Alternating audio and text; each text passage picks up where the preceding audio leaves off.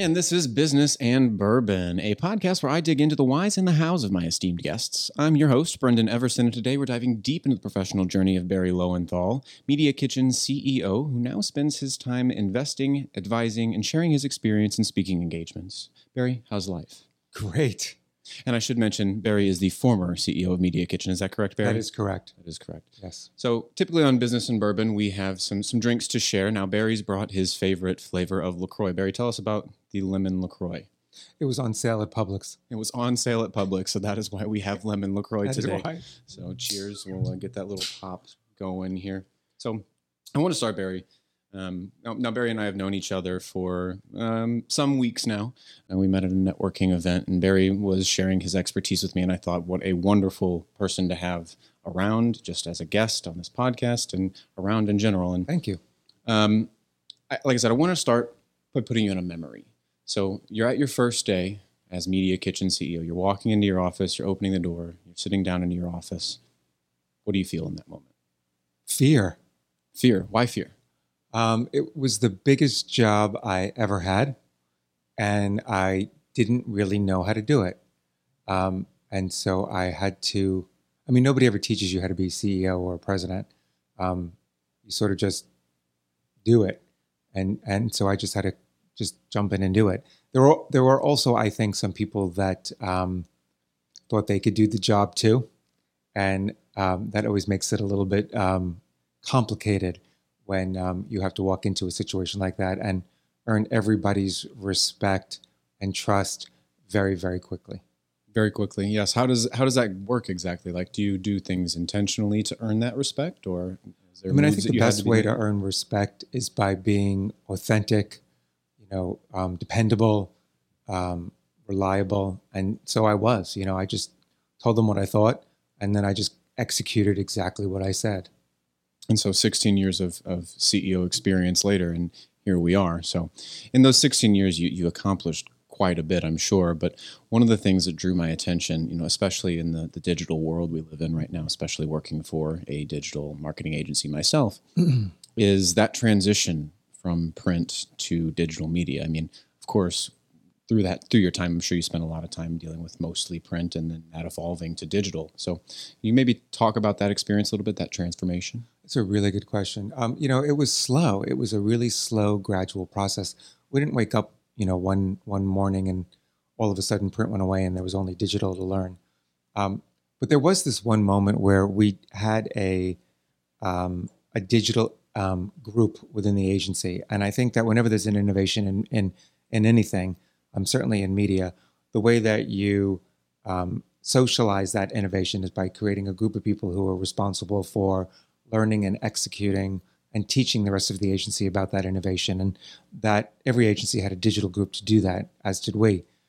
And all of a sudden, I think it was around the financial crisis, so that must have been 2006, 2007. Mm-hmm. We had all of these clients that were really interested in digital media, but we had budgets that were moving into digital, and we had budgets that were moving out of traditional. And we didn't have anybody that we could hire to work in digital media because there was a hiring freeze. And so we slowly but surely were starting to retrain people who were working in the offline media channels to learn the digital channels. Because it had to happen. There were a lot of unintended consequences which were really amazing. The first is that we were giving people who didn't really have a career path a new career path. We were keeping clients really happy because they were getting their deliverables met right away because we had people to do it. And we were creating an integrated solution where we had now people that worked across all media channels, which I think was the best unintended consequence. And so we accelerated the shift from offline to online by giving more people knowledge on how to think about all of the channels and how to deploy them as one holistic plan. Incredible. So, you kind of see with media journalism nowadays, if you're a multimedia journalist. So, that same kind of vibe is what you created over there at Media Kitchen. Exactly. And then very quickly we realized we didn't need an offline group anymore. So we, instead of having an offline group and an online group, we just had media people who were responsible for ideating and executing in all media channels. Okay. I see that. And that brings It brings another question to the forefront is your clients. You mentioned your clients and how they were happy that you were able to deliver for them while, going through this transition. In the client space, I would say people can have varying levels of knowledge on, digital this, print that, whatever they're doing marketing wise. How did you see that shift internally and externally match, or was there a difference? Was it tougher to get clients on board than it was to get people internally on board? Kind of tell me about that experience. Yeah. So, back then, every client who wanted to have a long career had to learn digital. I mean, they all realized that. And companies like Google and Facebook had no problem getting meetings with clients or with agency people because they were brand new. And everybody knew that they were the future and everybody wanted to learn from them. So they took meetings. Clients were really curious and excited about it. I think that the big challenge was accountability and applying a lot of the same measurement that we were applying to offline channels to online channels, because clients had to justify spending in these new channels and they had to prove to their shareholders and their finance teams that these were viable channels worthy of an investment. And that's something that, your average sales guy myself would never think about, having to convince all of your shareholders that this is something that we need to be doing. So I can see that as a major challenge. But I mean, that buy-in, you get that buy-in automatically, however you get it. If it comes after time, if it comes once they have that buy-in, were there any challenges after that, or was it just go, go, go, go, go? So digital media is incredibly complicated to execute. It's far easier to send one print insertion to a publication and have a schedule run for the whole year. It's very, very easy to execute a print campaign.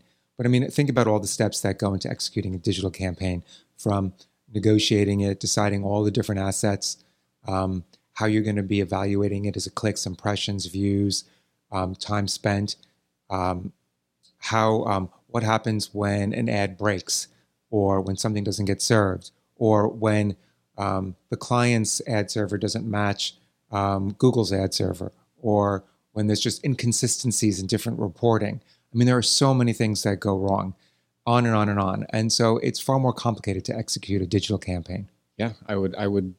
I mean, in digital now, yeah, I can see that. I mean, I haven't worked too much in print myself. I mean, I've come up in this digital age, so I mean, I'm thinking through the challenges that we go through every day, organizing digital, and I mean, yeah, that definitely lines up a little bit. So tell me about that. When you were doing print, that was just something you would send off. I mean, you had your creative, you had that sent off, and it's just bang, bang, hands clean. And you're done. Incredible. Yeah. You needed far fewer people to execute an offline campaign than you did an online campaign. Yeah.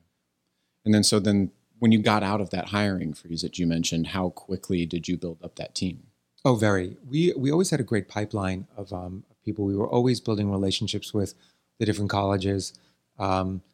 Everybody along Madison Avenue knew who we were, and often took our calls. So we didn't really have much of a problem filling our pipeline when we needed to, thankfully. I mean, an organization such as Media Kitchen should be no surprise. One thing else I noticed about Media Kitchen that I wanted to talk about, I know we discussed this briefly in our last conversation over there, but you had offices in several different countries. Yep. So you were an international company. How did managing people from all over the world change your perspective on managing people in general?